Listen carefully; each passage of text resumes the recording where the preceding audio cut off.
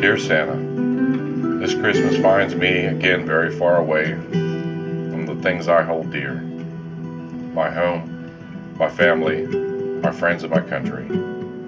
I have chosen to stand and guard the gates of freedom, and by doing so, I have once again gone into harm's way.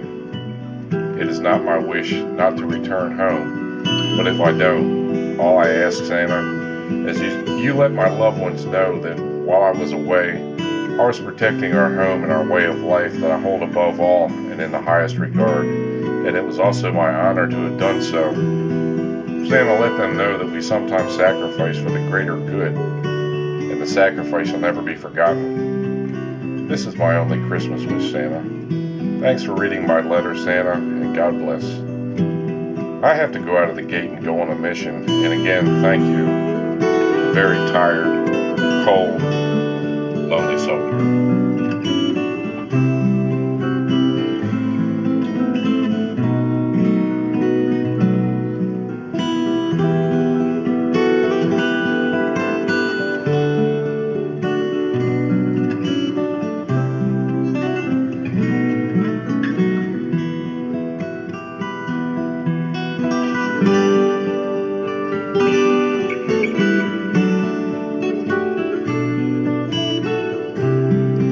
Dear Santa, I have not written a letter to you in quite some time. I feel a little childish writing one now. However, this year I am in need of a Christmas miracle, and only you can help me with that.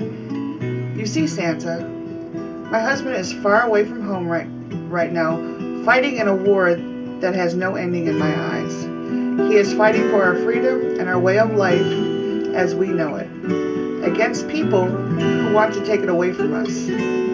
My Christmas wish, Santa, is for my husband to come home to me safe. I just want to hold him and let him know that I love him and that he is my hero for always sacrificing for the greater good. A soldier's loving wife.